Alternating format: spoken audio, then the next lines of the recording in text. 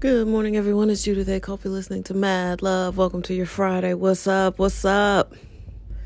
I'm excited. I don't know. I have no idea why it's not a special Friday, but we woke up. It's another magnificent day. It's another opportunity to get out here and be our best selves. That's always exciting, right? Hey, so thank you so much. I got a bunch of new listeners. This is fantastic. You guys are really making my life. This is exciting. So keep listening, keep liking, keep giving us those 5 stars, following, whatever it is, forwarding, whatever it is you guys are doing. I appreciate it. All the feedback, that I've been getting is super positive, and I'm thankful for that. Thank you for listening. You could be anywhere in the world, but you choose to use Mad Love as your 15 to 20 minutes of power. And I appreciate it. I really do. I can't thank you enough. Super grateful. So yeah, y'all, I've check it out. I was intrigued by the few minutes that I saw of the other NXIVM or whatever docuseries on Stars about that Keith Raniere, right? So yesterday, this dude gets sentenced to life in prison. I think he got 3 life sentences or something. And he should. But here's what HBO, man, y'all fell for the okie doke because you had the not better docuseries. I'm sorry to say it. I love HBO. I feel like they're family. But check it out, man. You all should have gotten the other documentary series that's on Stars because it's way better. Let's just put it that way. I think, like I said, I didn't care for that documentary. It went too long. That docuseries, I'm sorry. It went too long. The one on HBO. It was all this hand-wringing and guilt. And now I know why. Because the people who starred on the HBO docuseries made hella money off of the cult. They downplayed it. I'm serious. They downplayed their roles in it, and they were in it for years. We're talking 10, 11 years, some of these people. And the guy and the girl that star in the HBO docuseries, they really downplay how much money they made. And that's why they feel so guilty. And then once they finally get out of it, then they're like, well, we got to get this India Oxenberg out. And so they document that more than anything. Well, the docuseries on stars India Oxenberg, who then is like, oh yeah, these people were making tons of money off of me and anybody that they recruited. And so that's why I felt like their docuseries just wasn't cutting to the bone. It didn't tell us enough. So in this new docuseries I'm watching, it's called Seduced. I want to say Seduced, the Women of NXIVM or something like that. But I know the first word is Seduced, and it's on Stars. And it is so much better because A, it's shorter. I think the director had a clearer vision. And it's not all this hand-wringing. Yes, she feels bad, but she really didn't benefit from it the way the HBO people did, the ones who starred in The Vow. Those people were making big money, and they downplay it, and they downplay all the terrible things this guy did, and that's why they didn't hardly talk about them, I think, because and maybe they felt like they couldn't say it all due to the legal shit. But then don't make a documentary. You know what I mean? Because you're not telling us everything. And you can feel it. There was something about it that was ringing hollow. Well, this one, they talk about how he was a child molester, how he trumped up his grades, how he really, his GPA at whatever college he finally got out of was like 2.26. That's not good. That's not no genius GPA. There's only one book in the world that calls him a genius. And I think it's the Australian edition of the Guinness Book of World Records from 1989. And only that edition. And only Australian. I mean, this dude is a total and complete fraud. And I just think they grazed that in The Vow. And in this one, she's just going in because she wasn't a leader, and it doesn't sound like she made a whole ton of money. And her mother is, think she's a huge star, but she was on Dynasty, and I remember her. That was like 40 years ago. But she's also descendant of royalty and whatever. And I think she married Casper Van Dien, who was popular for a time. You know, they're notable. And I guess if you're running a cult, they'd be a good get. But yeah, so India, her whole version is totally more of what I wanted to hear. And so I think, like I said yesterday, these guys were not being authentic, and they didn't share the full brunt of how terrible this dude was, because it would make them look bad too, because they co-signed a lot of bad behavior. There was a speech in one of the episodes I just watched. There's only 2 out so far. And this one is directed by Cecilia Peck. She does a great job because she gets to the heart of the matter, which is what I said. Why do we need 8 episodes of you all hand-wringing? Yeah, in one episode, he basically, they have him making speech. Of course, he was a narcissist, and he thought he was doing such great work. He was like baby Hitler. So he videotaped everything. And he has speeches where he's normalizing rape. He's normalizing the raping of children. You know, he's just planting all kinds of really fucked up seeds. And when people nod in agreement, and they have a picture of one of the women from the HBO series nodding in agreement when he says something particularly heinous. I can't remember exactly what it was, but it was either about rape or raping a baby or something. And the Edmondson lady from Vancouver is sort of like nodding. And it's like, man, you all were completely indoctrinated. I think they need to go back and make a documentary about why The Vow on HBO didn't really go that deep. Because these people, this one shows that Mark Vicente and Sarah Edmondson were way deep into this and making money off of it, and continue to make money because they sold a docuseries to HBO. And it's like, yeah, all this guilt and hand-wringing isn't enough of a penance, though. Because I don't see a lot of, I didn't hear a lot of apologies, and, you know, I saw a lot of guilt. But I didn't see a lot of, you know, I would have preferred a better docuseries from The Vow. So I found it, and it's called Seduced, and it was really, really good. Cults are fascinating to me, especially in this modern era, because we're not talking about like people living on a compound wearing Nike tennis shoes and some of the stuff we've seen in the past. This looks like a normal thing, but they take what could be real knowledge and twist it. You know, I've heard almost all the stuff they are spouting, but then they twist it. It's like when people get a drunk off a little bit of a little bit of power and then decide to manipulate you. Oy, watch out for that. The ill subliminal is everywhere. And I'm telling you, you have to follow your gut, especially as a woman, you know? More than in both docuseries, they always go, well, I kind of thought that was weird. And he kisses everybody on the mouth. And then the new series, they have a clip of him kissing at this, they called it V Week, which is Vanguard Week, which is what he wanted to be called. So that's strange. They worship him. People put together shows and programs to compete for his attention and affection. That's weird. And then they show him kissing every single part. They didn't show a lot of him kissing a man. He kissed one man on the lips, but at least they cut at least 10 to 15 women back to back to back kissing him on the mouth, telling him how much they love him. And he's just got these little dirty glasses, and he's little, and I don't get it. I do not get it. But I've never tried to mind control anybody either. So, I mean, it's fascinating. So if you're going to watch this NXIVM stuff, check it out on Stars, because the HBO one is like meh. And that's because they didn't want to get into their own shit. Yeah, they were into it. They co-signed a lot of bad behavior, and you can see it in the Stars one that they conveniently left out of the other one. Interesting.